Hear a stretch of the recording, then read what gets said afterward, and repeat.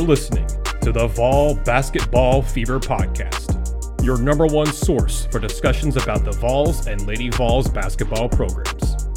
We're available on Apple Podcasts, Spotify, or wherever you get your podcasts. We're also on YouTube, Twitter, and Facebook. Now, get ready for a new episode of Vol Basketball Fever. Hello everyone, and welcome in to another episode of the Vol Basketball Fever Podcast. I am Nathanael Rutherford, joined once again by Gene Henley here for another episode of the show. Thank you all so much for tuning in, whether you're watching this on YouTube or listening to this on your podcast app of choice. We really appreciate it very much. If you're on YouTube, give this video a like and share it around. We'll have a lot we're going to talk about for this episode. It's been a while since Gene and I have had an episode together, but also just a lot's happened in the last few days for Tennessee men's basketball. So plenty to talk about here in a second. But again, give this video a like, share it around, subscribe to the channel if you haven't already, or if you're listening to the podcast, leave us a 5-star review on Apple and Spotify, and subscribe if you haven't already. So we really appreciate you guys and appreciate all the support we get from Vols and Lady Vols fans alike. Well, Gene, like I said, we've got a lot to cover in this one. 2 commitments from Tennessee, one in the 22 class, one maybe in the 22 class. There's actually a 23 kid right now that there's a good chance he could reclassify to 22. We'll see. But first, Gene, we have to talk about my man, Grant Williams of the Boston Celtics, 2-time SEC Player of the Year, former Vol star, went out and just had one of the most improbably incredible Game 7 performances I've ever seen. Goes out, and anytime you get mentioned, Gene, in a record book with Steph Curry, you know you're doing something right. Tied Steph Curry, and I forgot who the other one, Marcus Morris, I think maybe, who was the other person that did it, but basically tied Steph Curry, that's the big headliner, for most made three-pointers in a Game 7 in NBA history. Grant Williams goes 7 of 18 from 3 to not only lead the Celtics, but lead the both teams, lead everyone in scoring. When you have guys like Giannis out there, when you have guys like Jason Tatum out there and Jaylen Brown, heck, you can throw Marcus Smart in there if you want to. And yet, there was Grant Williams leading everybody with 27 points, 7 of 18 from 3, and helping lead the charge for the Celtics' blowout victory in Game 7 to go to the Eastern Conference Finals. Gene, I mean, to me, the most impressive thing is, once again, Grant Williams has kind of, I don't know if reinvented is maybe the right word, but he has once again transformed his game and transformed himself. You look at when he came to Tennessee, him and Admiral had to go through what they called the fat camp, basically, where he transformed his body, transformed himself, and put in the hard work to become a very, very good freshman, and then become a 2-time SEC Player of the Year as a sophomore and a junior, and be an undersized 4 for Tennessee throughout his entire career. A guy who didn't attempt hardly any threes at all in his first couple of years, and then really didn't shoot very many in his third year, but still shot a little bit more in his third season, but definitely was not known as a 3-point shooter at all in his Tennessee career, period. I mean, he would shoot it, but in his third year, but I mean, when you thought of Grant Williams, you thought of a guy who would go draw fouls and have a post move, have the spin move in the lane to go and score buckets that way. He was not a guy you thought was a corner 3 threat. When he first got into the NBA, he was 0 of 25 on his first 25 3-point attempts. And then now this season, I think we talked about a couple weeks ago, Gene, he was almost a 40, 50, 90 guy. He just missed it by a few percentage points on the on the 2-point or the overall field goal numbers. He was almost a 40, 60 or 40, 50, 90, where he hit 40-something% from 3 and hit 90% of his free throws and just missed the overall field goal percentage of 50. He had a very solid year as a role player for Boston and as a spot starter, and you've been playing really good defense. This 27-point game is going to get all the attention. But Gene, his defense on Kevin Durant and his defense on Giannis both have been phenomenal. He's been the Celtics' best defender of both those guys, and I'm going to be very intrigued to see what he does in this Heat series, because I also think it's going to be really cool to see him play against PG Tucker, because that's a guy who he's been comped to by a lot of people. But it's just so cool to see Grant Williams get all the attention, Gene, because he's a guy that there were so many question marks about him coming out of college, if he could become a guy who could shoot the 3 ball and be a consistent 3-point shooter in the NBA. Now 3 years into it, and he was an extremely reliable 3-point option all season, and then he turned into just a sharpshooter for them in the playoffs. He's I think already shooting better from three than they did in the regular season in the playoffs. I mean, it's been really fun to watch, and that game 7 was a lot of fun to watch. Right. And I think what Grant Williams is, and I think we've talked about this before, but it's a prime example of player development. It's a prime example of figuring out your flaws and working on them. He shot like 20-something% from three a couple of years ago. Maybe it was last year. I don't remember exactly when, but it's like 25% from 3-point range. And he's not the biggest guy. Obviously, he's strong, but he plays kind of like a 4 position, per se on that team. And so, like, he's going to have to get his buckets in different ways. Like, you've got guys on that team. You've got Jason Tatum, who's emerging as an amazing player right before our very eyes. You've got Jaylen Brown. You've got Marcus Smart. Heck, in the playoffs, you've had Al Horford. And so you've got who's obviously got all-star appearances on his resume. So you've got guys there who are going to get a lion's share of attention. And guess what? He's going to keep getting those shots. And like, that's what this league has become now. They're going to try, good teams. Like, I mean, the Heat are a good team. And the Heat are going to try to take away those other guys, which means guys like Grant Williams and so on and so forth, they're going to have wide open looks, or at least open looks. NBA wide open looks are not like high school or college basketball open looks. You're just not going to – you're going to have a split second. That release has to be quick, and you've got to be good at it. And so, like, what I saw, when I saw the highlights of that game was he had a bunch of open looks, and he was able to knock them down. And obviously, at one point this year, he was a 50-40-90 guy. I mean, I think he tailed off late, but it's a prime example of just player development. That's just on the that's just on the offensive side, because if we look at the first 2 rounds of the playoffs, he held his own against Kevin Durant, he's obviously considerably stronger than. And I have dreams of Stan Van Gundy yelling at me that Grant Williams is doing a better job than anybody on Giannis. And I saw 6 of those 7 games. I didn't see much of the 7th game, but yeah, like, it's just, a credit to his, desire to be a good professional basketball player. This is his job. And one thing that we all knew about Grant Williams was he was going to be successful at whatever he chose to do in life. When he chose basketball as his profession by being a first-round draft pick, you knew that he was going to do everything he could to be the best version of himself at that league. And for him to be the best version of himself, he was going to have to improve his shooting. I don't think he was a bad shooter in Tennessee, just never shot it, which means he just had to get the repetition. His first year, at one point, he missed like 20-something threes in a row or something. And, people were trying to run him out of Boston. And 3 years later, look at where we are. We're talking about a guy who came up huge in a big spot with no prior, game 7 experience. And you don't always know how those are going to go. And some guys are going to step up and some guys are going to shrink in that moment. Ask the Phoenix Suns. Ooh, Gene, ask Chris Paul, ask the point God, I guess. He's had a rough week, and it's only Tuesday as of us recording this. Oh man, they didn't. I forgot, who was it? Pat Bev didn't pull any punches about CP3. He's still, and that's not a big fan of that, just because he's currently in the league, and I understand the other guys who aren't in the league anymore. Like, it's great, it makes for good entertainment, but I don't think if we look, there's been an overwhelming majority of pros, like guys that are in that league, who have not had his back. He's out there mainly on an island saying all this stuff, and he's done it for 2 days straight. And, network producers are going to just keep throwing that guy on television because he says stuff. And typically, if you say stuff, there's going to be a place for you.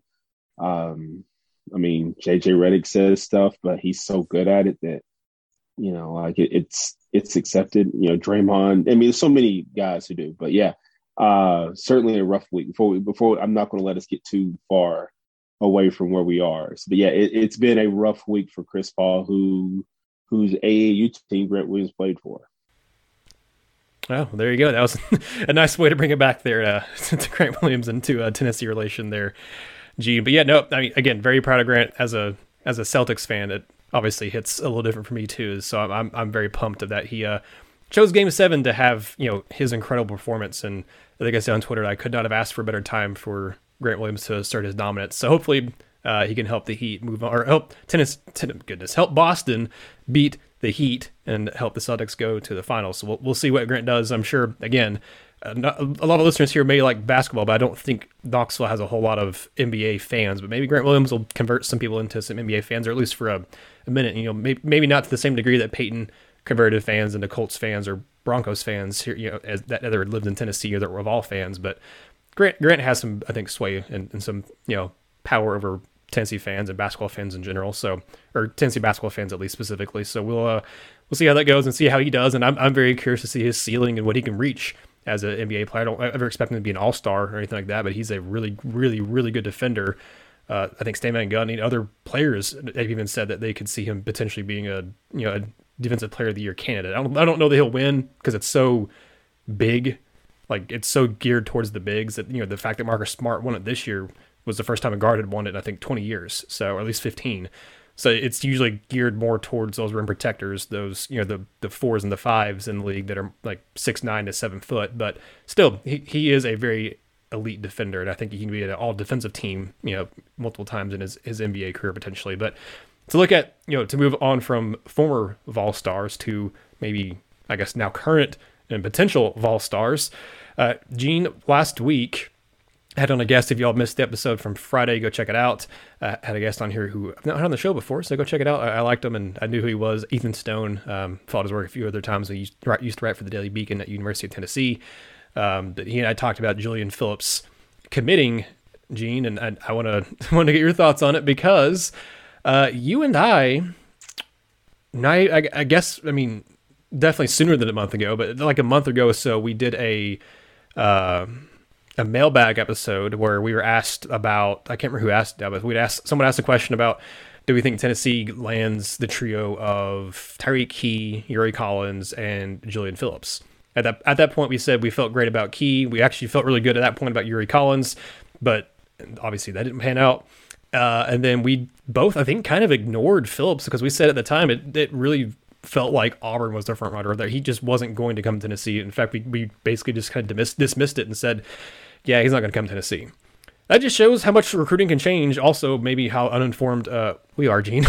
But Julian Phillips, Tennessee missed him the first time around. He commits to LSU, actually even signs with LSU.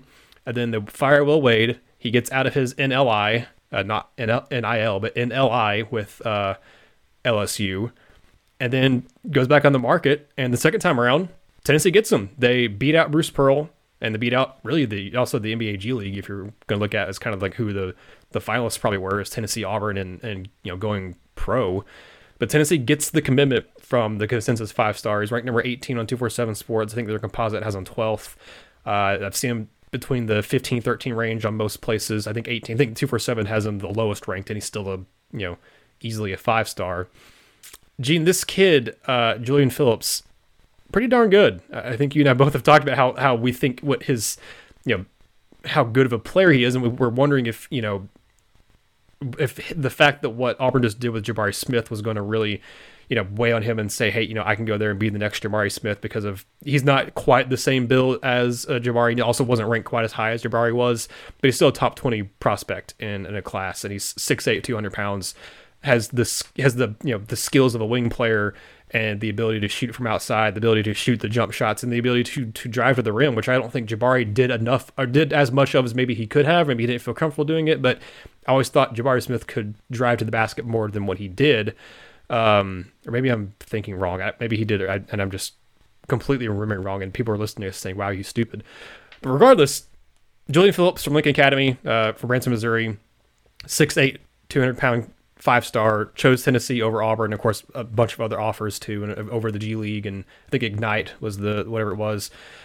But Gene, I mean, this is I guess I don't want to spend too much time on it because I did just have a whole podcast about it on Friday, but I wanted to get your thoughts on it because again, you and I both were in the camp for weeks that we did not see him coming to Tennessee, and then it just slowly kept building up over time, and obviously now he's going to come to Tennessee. And I think he's a guy who, you look at the way the roster is set up for next season, you're going to be there are minutes to be had because of the departures, but at the same time, there's not like the starting five is.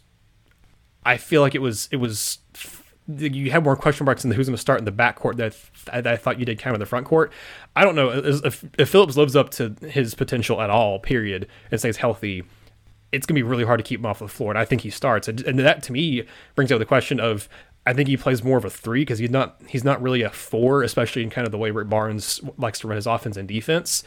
So do you have a case where you have an Urosh at the 5 or maybe a Camois at the 5, and then you have Julian Phillips, who's the same height as a Camois, basically, at the 3, and then you have a 6'6" 4 spot with a Josiah Jordan-James? To me, the matchups or the lineups for next year with the rotation, with the roster we already see right now, again, there's still a couple of spots open, and we'll touch on it here in a second on another guy Tennessee got committed, and then maybe who also they're targeting still for those remaining spots. But, Gene, the rotations for next season are really interesting in terms of looking at who you have coming off the bench. I mean, again, it doesn't really matter who starts and who comes off the bench. It's more of your minute allocation and also who you're trusting in those final 4 minutes of a game. But, man, there's we're already seeing kind of the flipping of the roster here for Tennessee, and the talent is going to be maybe just as good as this past year's team was in terms of, at least just like on paper, the talent and experience that you're bringing in for the roster next year. Because I think Julian Phillips is just a legitimate, I mean, barring injury, I think he is a one and done player, but I think he's a legitimate, like, very, very, very solid freshman campaign upcoming for Tennessee. Yeah, so I'm thinking, sorry, I was actually in the process of banging out like just a bunch of names of guys that I could see, just the first names that, I think of when I think of this Tennessee team. And the first 8 names that I typed in were Ziegler, James, Vescovy, Phillips, Edwards, Plavsic, Key, and Kamwa. Am I forgetting somebody? Those are the main 8 that I think are returning / have signed. I think that, unless I'm forgetting, I'm gonna look up the roster, but I think you got everyone that is coming back and has also signed. Oh, Jonas Adu and Jemai Meshack. Those are kind of the other 2 names you can throw in there. But yeah, those are the main 8, I think, besides Adu. I would put in Adu in there. I think he's going to play for sure. Barring an offensive just explosion this offseason, Meshack's going to have a hard time finding his way in there. Yeah. Just early opinion there. Because I think you can teach – you can – defense is about effort and want to. And that's why Tennessee is good there. Like, it's about effort and want to. But you can't teach, like, the skill level of some of the offensive guys they've got. You can't teach the shot that Vescovy has. Like, and so, like, you can, so when it comes to the defensive side, and that's where Meshack is best at, you can use him in some spots, but the problem is he has to play offense too. And he may be just a little bit behind there. But so I look at these 8 names, and I don't know where pieces fit there. They're not going to be, so say they go with Vescovy, Ziegler, James Phillips, and Plavsic. Just throwing those names out there. And I think I don't know if Phillips starts. And it's so you've got to figure out exactly how these guys are going to work. Will they come in here and will Edwards be Huntley Hatfield? and I don't say that to knock either player, but um, like, is that what he's going to come in there thinking? Because Olivier has been through a lot in his Tennessee career. So now, like, that's the kid who's going to fight for every single minute he has. Um, and that's a kid who played well last year before the injury. You know, maybe Eurosh is the odd guy out, but now you're starting five or 5'9", 6'3", 6'6", 6'8", 6'8". And I'm not sure exactly how good that makes you on the defensive side. You're going to get out rebounded a lot of nights. You're going to have to hope that your shooting is on more often than not. And you've got Adu, you've got those guys. Like, it's good. It makes for a very interesting situation because whereas I think that Phillips should be more or less a day one starter, also noticed how well Josiah shot the ball at the end of the year. I noticed how well Vescovy always shoots and how important he is and how important Josiah is. If you're going to tell me that there's two guys that are just marked in as starters, those are the two. Now you're going to go with Vescovy at a point guard and then figure everything else out around there. Where does Key fit in? Like, that's an interesting question. If they make any more additions from the portal, how do those guys fit in? Because the thing with the portal is not everybody comes in here. It's just like, I just want to have a spot on a team. A lot of these guys are coming in here expecting to play, expecting to start. Like, we're going to talk about a kid who I'm pretty sure if he comes to Tennessee, he's not going to be okay just being a role player, develop, because in his mind, I shouldn't have left in the first place. I could have stayed where I was at. And there's another school involved there that I'm pretty sure lost players at his position. You can go play right away. You ain't got to worry about the rest of it. So, like, I'll be interested to see just like those 8 right there, the ones that immediately pop off my head. And no, not those 9. I'm sorry, those 9, and and Adu. Like, you can't stunt his development. You can't. The guys who you look at that are just uniquely talented players, you can't stunt their development, whatever that means. I said about Huntley Hatfield last year. I do think that whereas I didn't like the narrative that was being created out there by him, I also think that there's some stuff for him that he's got to figure out as far as what he wants to do. But you can't stunt the development of these younger guys. If Phillips out there getting 5-10 minutes a game, then guess what? You won't have him for the 23-24 season. You'll have him next year, but that kid will be in the portal. And can he be happy in a system that doesn't really feature wings? Doesn't. Wings are expected to catch and shoot. And occasionally, look at what Admiral Schofield did. That's essentially the role you're talking about. I mean, these are things that have to be thought about. Again, a lot of times kids don't think about it. They get there, they think because they're so good. This is at every level of basketball. They think that they're so good that eventually the system will just work out for them. It's not always the case.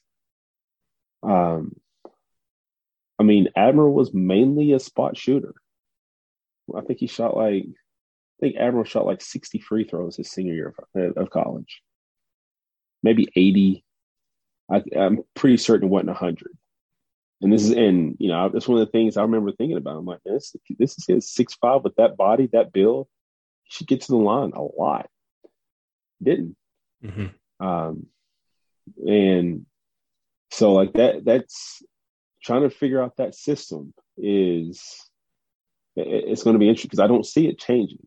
It's going to run through whoever that point guard is. And at this moment, they've only got 2. And one of them's been there what seems like forever because in this day and age, being in college, the same college for 4 years, it's like being there forever. But and that's where we are with Vescovy and even with Josiah. But like that, the offense is going to run through those guys. and it'll filter out to the others.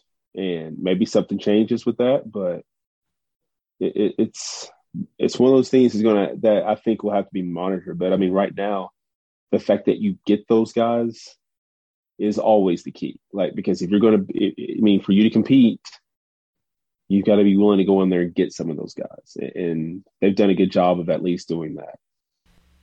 Yeah, I think it'll be interesting. You're talking about getting to the foul line. That was something that Tyreke Key excelled at. I mean, it was Indiana State, but even at like the high major schools they played. And of course, again, they played in a pretty good mid-major conference too. He was really good at drawing fouls. And when I was able to interview him here on the show, I asked him like, "Hey, it seems like you're good at that. Do you really like embracing contact?" And he said, "Yeah." He's like, "I like that. You being physical, using that physicality." He's not like, he's a guy who's 6'3". He's not like a Grant Williams who is 6'6" and 235. He's 6'3", 205, which still, he's built. I mean, you see pictures of him. If y'all saw him on the video here on the channel, you'll know he's not like a scrawny 6'3" kid. He's a 6'3" built 205 kid. So that to me is interesting. That's the kind of guy Tennessee brought in, was a guard who gets to the rim and draws a lot of fouls. I think Phillips is capable of doing that too. I don't have, it's hard to find stats for high school kids really, most of the time.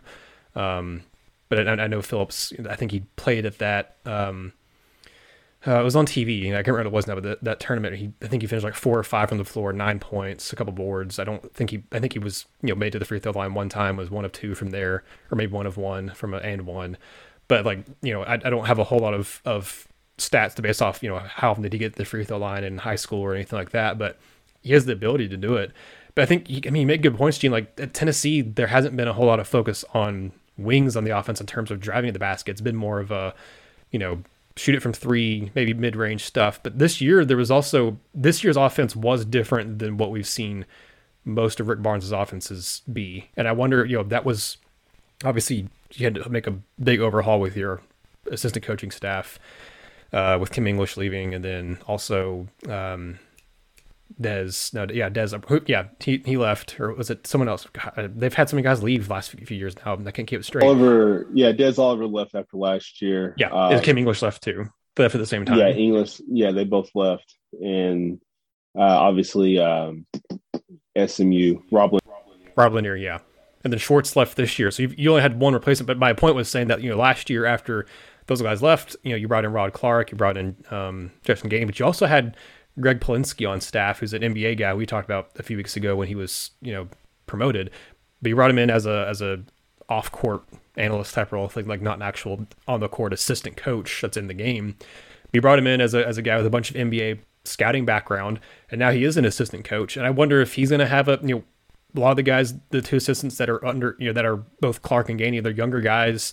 Polinsky's not. He's close to the same age as Rick Barnes, but he has, again, a bunch of NBA experience, and who better to ask and talk to about how to mold these guys and to be better fits for the NBA than a guy like Greg Polinsky, who was up there for decades.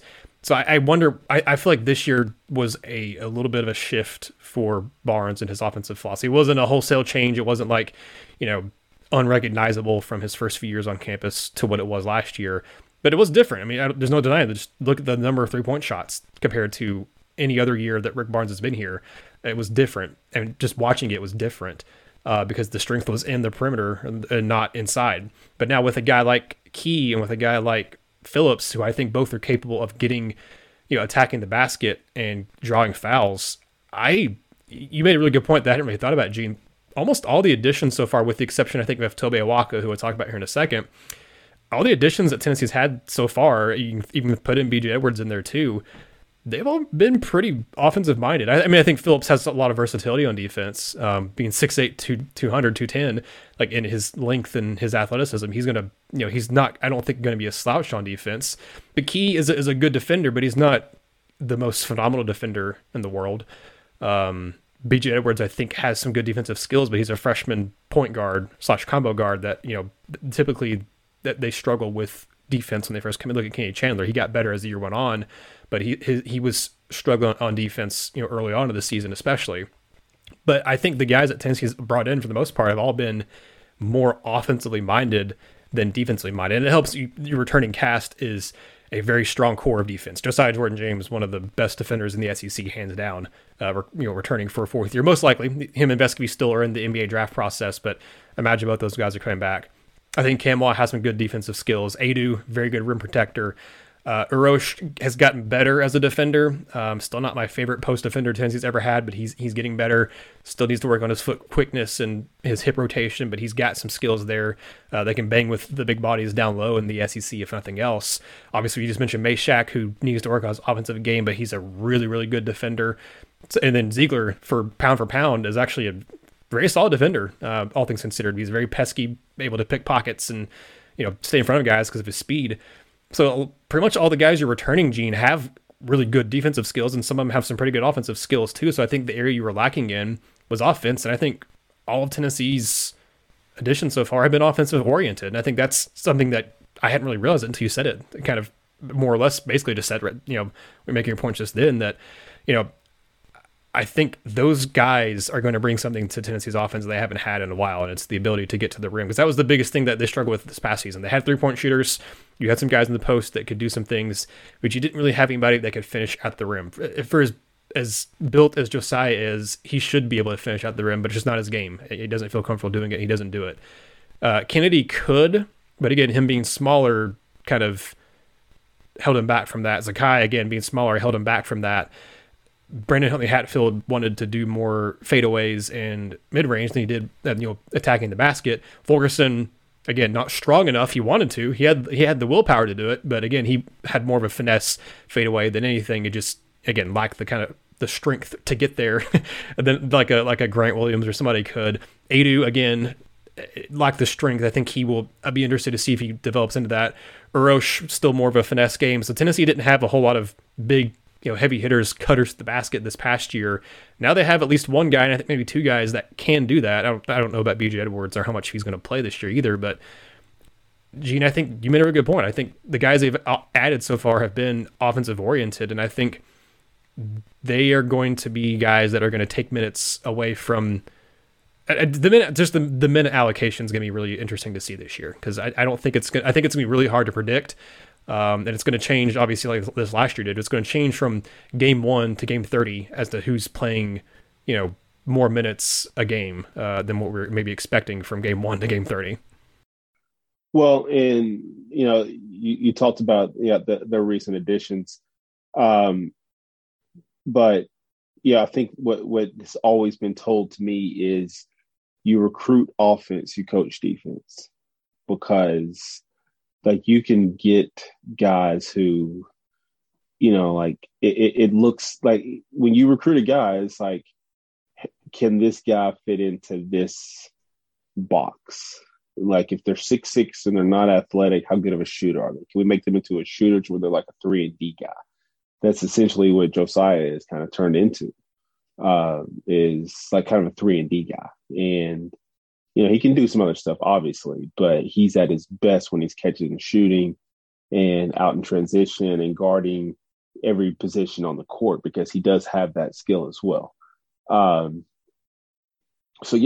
you look at the guys, there's a certain level of aggression that you see there. I mean, Key, I know, shot a lot of free throws. Indiana State, I think he's the only person that we really have film of in terms of like what they've done in college. Mm-hmm. I can't. He's your only transfer so far, which is interesting. But I think that when you're trying to put this thing together, it's like, can you like put together a system where can you put together a collection of guys to where it does not matter? Like, you can teach the positioning. Like, you look at all levels. I mean, look at the NBA right now. I mean, Boston and Miami are two defensive teams, but they also have good shot makers, which is why the scores of their games will still end up being in like the 90s, 100s, so on and so forth. Whereas Tennessee played, go back to college, Tennessee played a lot of games in the 60s and 70s 2 years ago. They were better last year, but they lived that year with Keon Johnson and Jaden Springer. They lived in the 60s, and you're just not going to be, just being tougher than everybody else. That's not always going to work.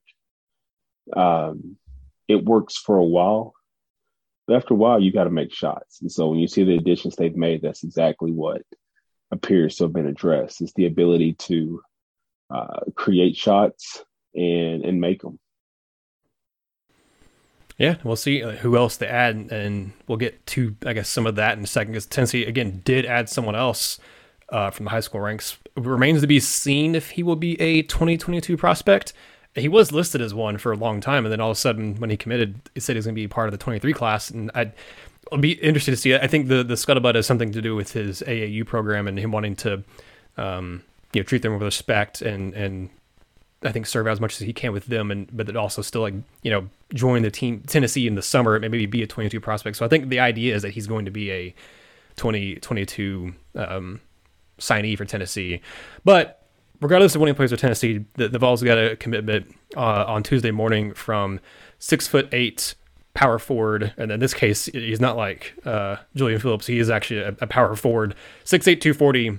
Tobe Awaka, who again right now listed as a 23 kid, but really is a 22, maybe potentially kid, from the Bronx, just like Zakai Ziegler, and just like Zakai Ziegler played for the New York Lightning AAU program as well, and did a really good job on the EYBL circuit.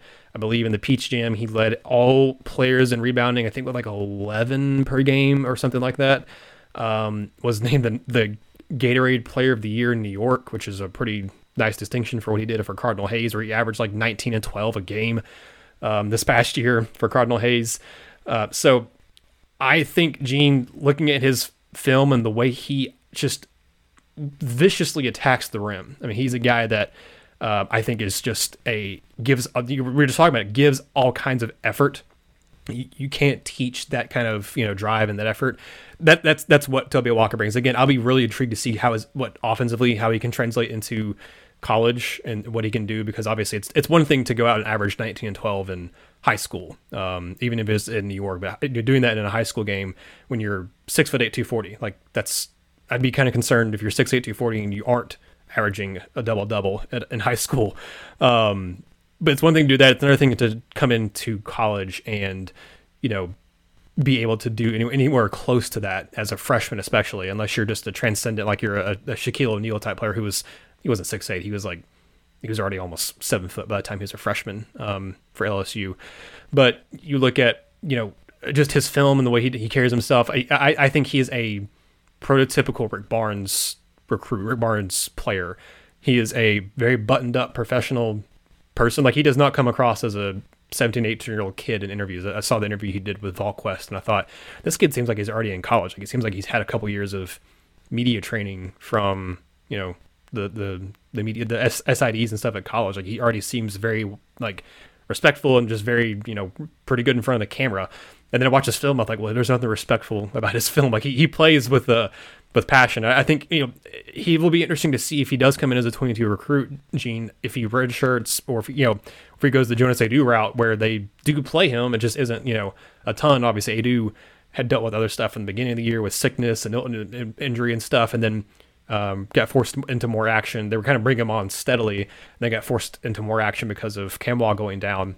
But I think in a perfect world, Awaka is a guy that if he does come in as a 22 prospect or 22 signee, you can redshirt him or use him sparingly, because I think he has a fairly bright future. I like these guys who are big men who don't view themselves as one and done prospects, who don't view themselves, aren't necessarily the heralded 5-star big men, unless you're like a transcendent heralded 5-star big man or whatever. But I like these 3-star, maybe even borderline 4-star big guys who come in with a lot of potential, just need some coaching. Because I like a lot of what I've seen of Tobe Walk. I don't know how much you've seen him, Gene, so we don't have to talk about him a ton if you haven't had a chance to look at anything on him. But he came in this past weekend along with DJ Jefferson, who, by the way, guys, is announcing his commitment on Friday, according to Joe Tipton of Tipton Edits, and I think also maybe works for On3. I don't know. But he is seeming a Tennessee lean also, who is, again, I think he's rated by On3, he's rated as a 4-star in the top 50 prospect. Other places don't have him rated nearly as high, but also a lot of the places haven't updated since he really broke out at the Iverson Classic here recently.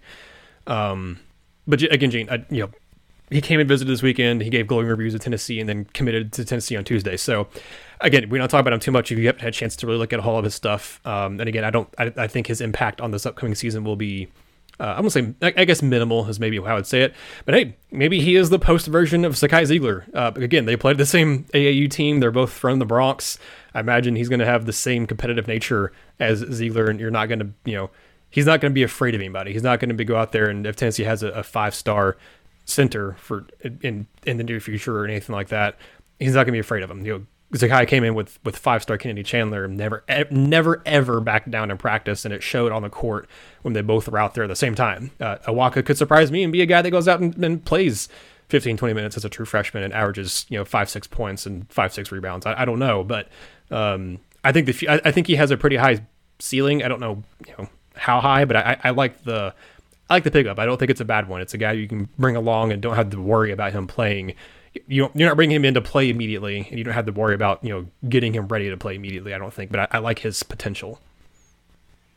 Yeah, and I think you bring a kid like that in, and you just, if you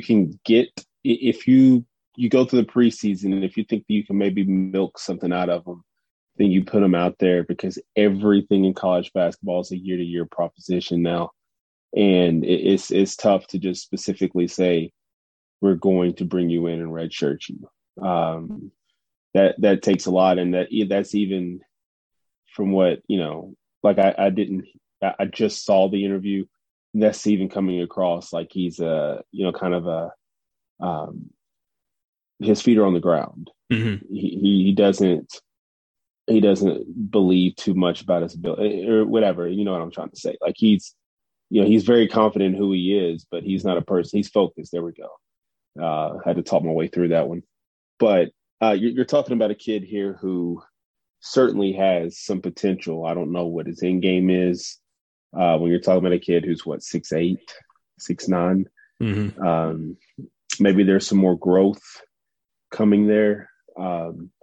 Obviously, you're talking about a tough kid who averaged 19 and 14 last year. And with those numbers, you can go a lot of places. And having done it for a good program, a good AAU program, I'm not exactly sure if they're on a circuit or if they're just like a grassroots program, but obviously a program that's very well. Maybe it's got to be EYBL, because it was. That's what Ziegler did. Because that's what Ziegler did. So to a certain level of recognition and doing the right thing at the right time, having the right weekend at the right time.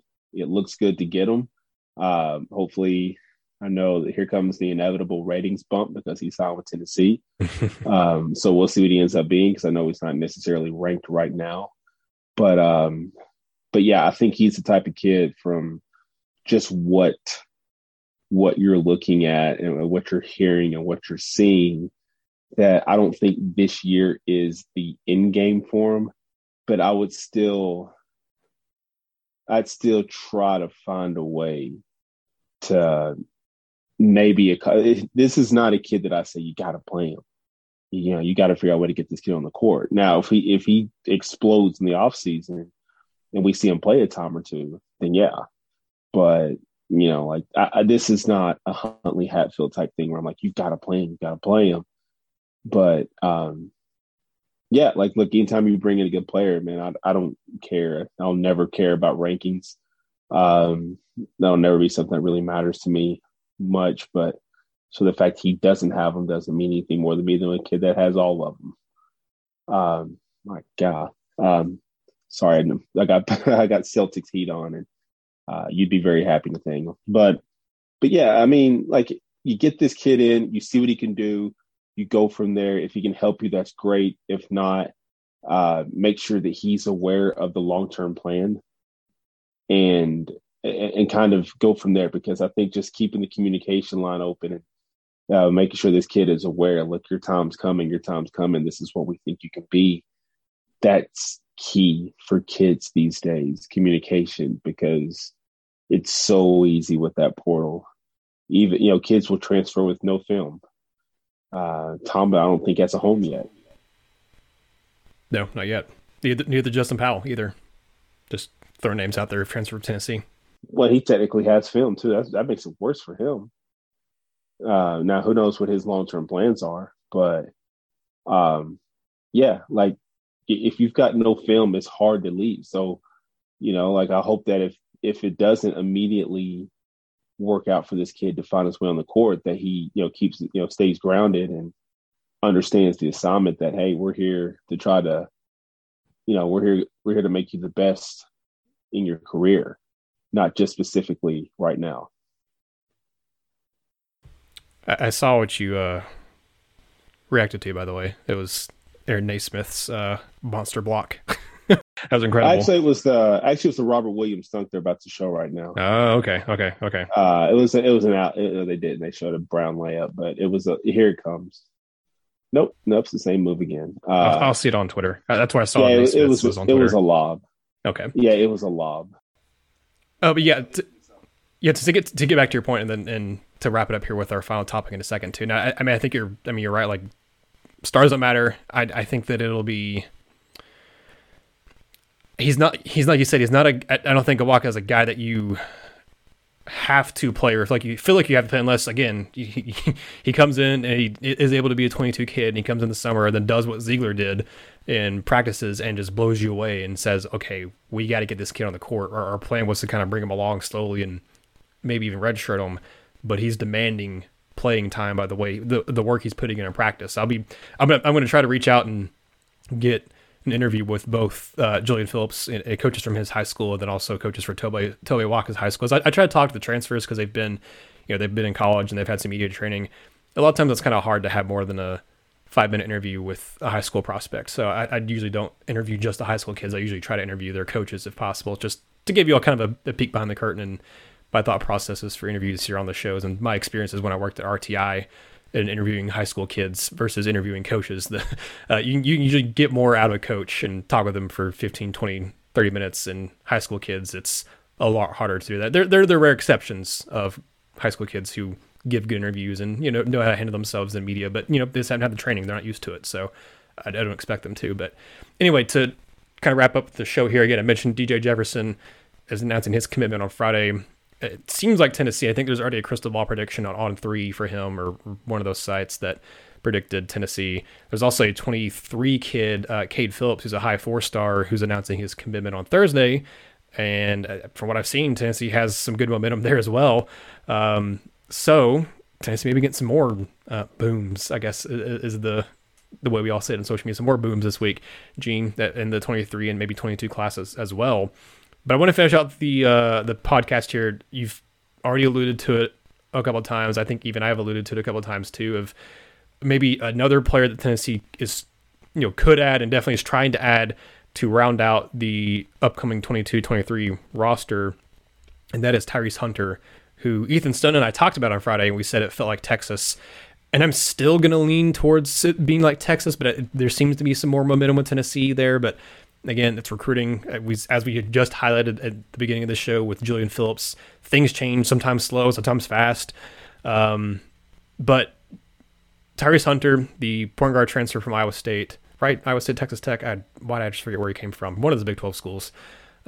He's visiting Kansas, but it seems like Kansas is recruiting kind of 3 guys for one spot, and one of them is the McCullers kid from Texas Tech. And I think they feel better about their chance. I don't know. It'll be interesting. His finalists, Tyrese Hunters, were Tennessee, Texas, Kansas, Gonzaga, Purdue, and I want to say there's another school in there I'm forgetting because I thought he had 6, and I think only his name 5. I don't remember what the other one was now, but anyway, those are all really good schools and schools that have made deep runs at the NCAA tournament recently. And of course, Kansas just won it all. Tennessee's made Sweet 16 and an Elite 8 run. Gonzaga's made it to the national championship multiple times. Purdue's made an Elite 8 run and multiple Sweet 16s, and of course Texas, the Final Four, a couple of Elite 8s as well.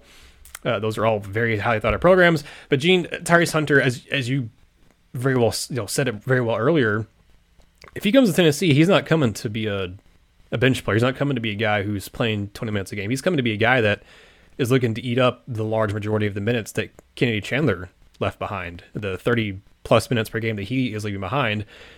And I think it's there because I don't think this staff wants to hand over the keys to the point guard room, to the offense, and I guess defense too, but to the offense, to Zagai Ziegler just yet. I think they would be okay doing it if they had to, but I think maybe even Zakai's maybe, I doubt. I think he's such a competitor that he's going to want to be on the court no matter what. But I think they feel more comfortable having him be, again, that support point guard or being in the small ball lineup where you have him on the court with the starting point guard in the late, the last half of the game or so, where you have 2 point guards at the same time. I don't think they want Ziegler to be the full-time starting point guard and have BJ Edwards be the main backup. I think they like to have there be a veteran point guard and Ziegler be the main backup and also a spot starter / co-starter, if you will. And then Edwards be a guy that can play, but not be like to where you have to count on him to be your main backup to spell Ziegler. In this case, it'd be Ziegler spelling Hunter, and or again, them both being on the floor at the same time. Then you have, I don't know, Vescovy and Phillips.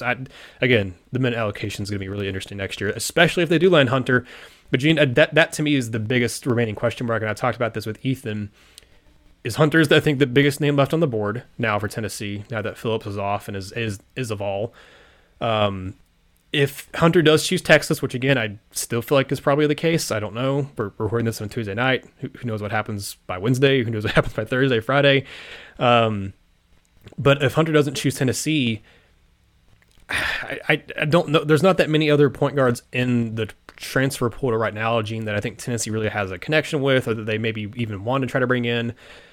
I think if you don't get Hunter, you save that scholarship spot maybe for next year. I mean, you could go find another point guard. I just don't. There's a point, as I said to Ethan Friday, there's a point of diminishing returns where you're just better off not just bringing in a body to have a body, but you're better off just giving it to Ziegler and Edwards and having Vescovy be, your I guess like third option to just have him as a point guard. But even though he's better off ball, and I think he's thrived as more of an off ball role, but I don't know. To me, I think Hunter is a really good add if they get him, Gene. But like you said,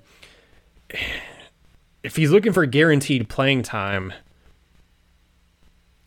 I still think there's a really good amount at Tennessee. I just obviously with Texas, their point guard Courtney Ramey just leaving, there's an obvious hole there for him. Kansas has 1 spot open, but again, they're recruiting 3 guys for that 1 spot. I think Hunter could have room there. I know Purdue had an open spot. I don't know what their roster is like now, but I know they had openings at guard as well at one point. So I don't know. To wrap it all up here, Gene, Hunter would be a huge addition for Tennessee, and that would fill the final question mark I have really for this team. Would be at point guard now that Kennedy Chandler is gone.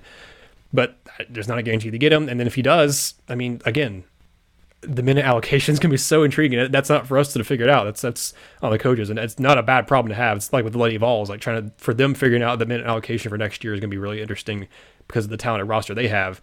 If Tennessee gets Tyrese Hunter, they're going to have a talented roster where they're going to have to figure out who plays when and how and where. But again, I don't know that Hunter comes to Tennessee. If they do, great. If they doesn't, where do you go? Because I don't know there's another point guard out there that Tennessee has an in with or is, worth bringing in just to have a body on the roster. Right. I think, I think the interesting thing is I think Ziegler is the type of kid who is perfectly okay whether he starts or if he comes off the bench.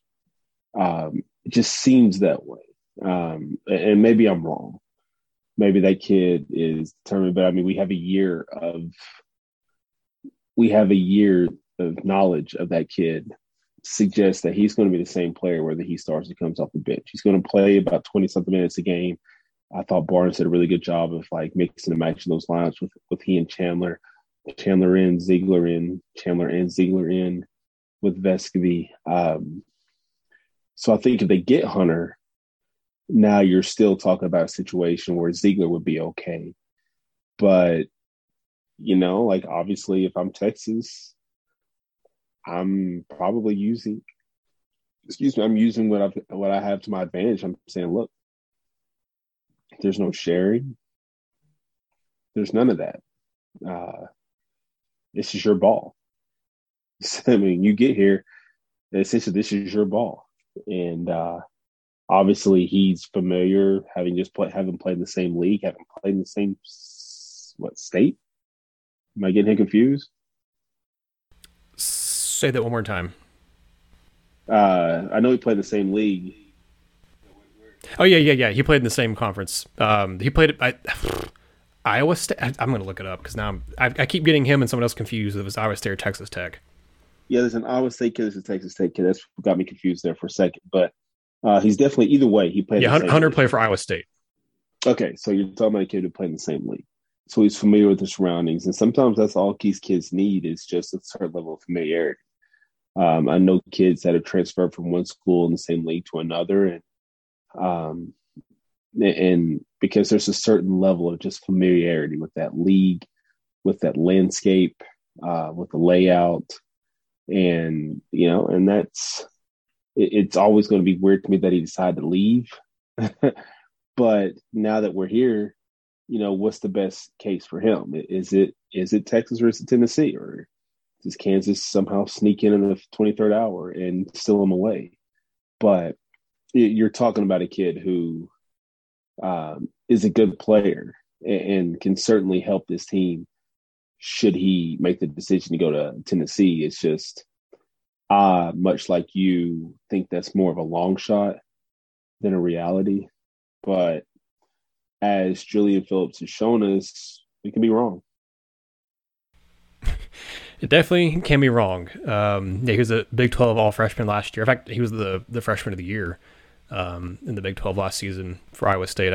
We talked about him extensively on the podcast where Yuri Collins decided to come back to St. Louis, and then 48 hours later, Hunter dropped his top 6 and had Tennessee in it. So I know we talked about it extensively there. Just to reiterate, his stats this past year for Iowa State, he played basically 32 minutes a game, started all 35 games that he played in. His offensive numbers were, I guess the shooting numbers weren't great. He shot 27% from 3, did shoot 46% from 2, which brought his overall shooting percentage up to 39%. 68%, almost 69% from free throw line. Again, not amazing. 11 points, but 5 assists, 2 steals per game. And then even though he's 6 foot, 179, which is again about right around what Kenny Chandler was, he also averaged 3.5 rebounds per game, which to me is always impressive if you're a 6 foot player and average between 3 and 4 boards per game.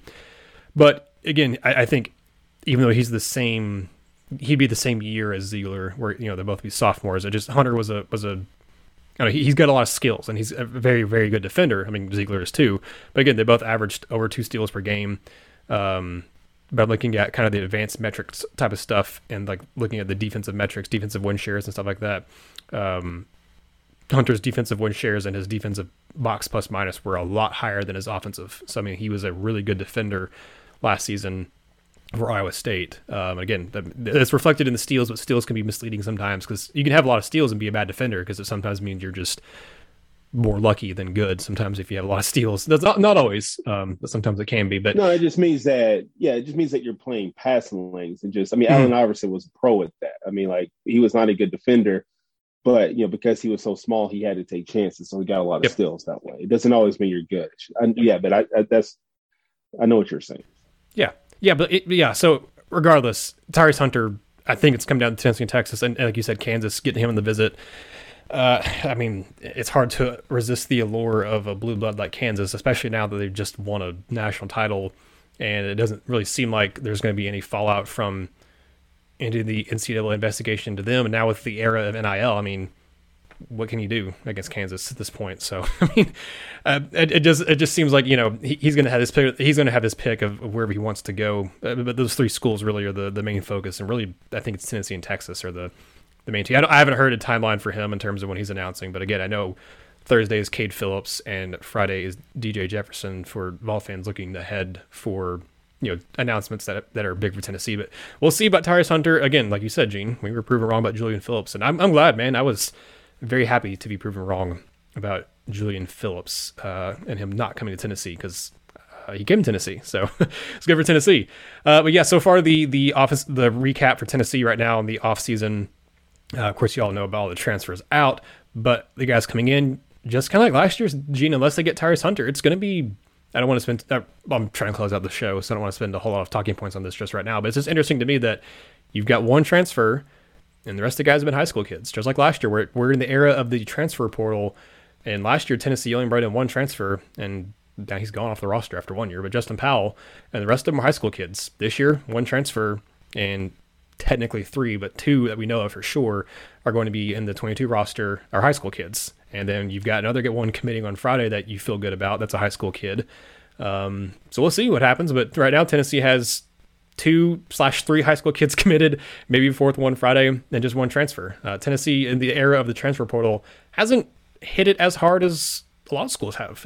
But again, last year it paid off for them. We'll see what happens this year and who ultimately they're able to get here in the next couple weeks, month. I don't know. It's going to be interesting with the recruiting period going even further out for the upcoming season into like May and stuff because of the transfer portal and because of when they're allowed to withdraw their names from the NBA draft considerations and things like that too. Because there's still a lot of guys that are in there right now who, once they decide to pull their name out of the NBA draft consideration, can come back and transfer. I mean, you were talking, you and I, Gene, before we were recording, we're talking about Malachi Smith. I mean, he's a guy who's going through the draft process and withdrew his name and now can transfer wherever he wants to. I wish he'd come to Tennessee, but he's not going to. But he's a talented kid that is going to use his last year as sure to go elevate his stock and to get more eyes on him than where he was at UTC. But anyway, Gene's been a while since you and I were on here, so you and I could talk for a long time about stuff, but I think I'll go ahead and wrap it up here at the 1 hour mark. So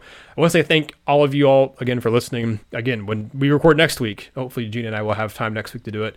We're going to have a bunch to talk about again because Tennessee's might add another commitment or 2 or 3 or 10. And we'll have plenty to talk about because there's no shortage of offseason topics right now. There's a little bit of a lull there for a second, and everything, all like it always does, just came in bunches for Tennessee for news-wise. But again, to wrap up, Tennessee gets Julian Phillips, Tennessee gets Tobe Awaka, Grant Williams, stellar in Game 7, and there may be some more commitments on the horizon for the Vols. But again, thank you all for listening, watching. If you're on YouTube, subscribe if you haven't and like this video. It really helps out the show. It helps out the videos when you like them. I really appreciate that. And leave comments too, because all the algorithm stuff, all the engagement stuff, it really does help. The YouTubers don't just say it to be saying it. It really does help. So I appreciate all the help you guys give us and support. So subscribe there. Subscribe to the podcast. If you're just want to listen to it and don't want to watch it, that's totally fine as well. We appreciate any and all support you give us. Signing off for Gene, I'm Nathanael, and this has been another episode of the Vol Basketball Fever Podcast. Thank you for listening to the Vol Basketball Fever Podcast. Make sure you subscribe to the show so you never miss a new episode.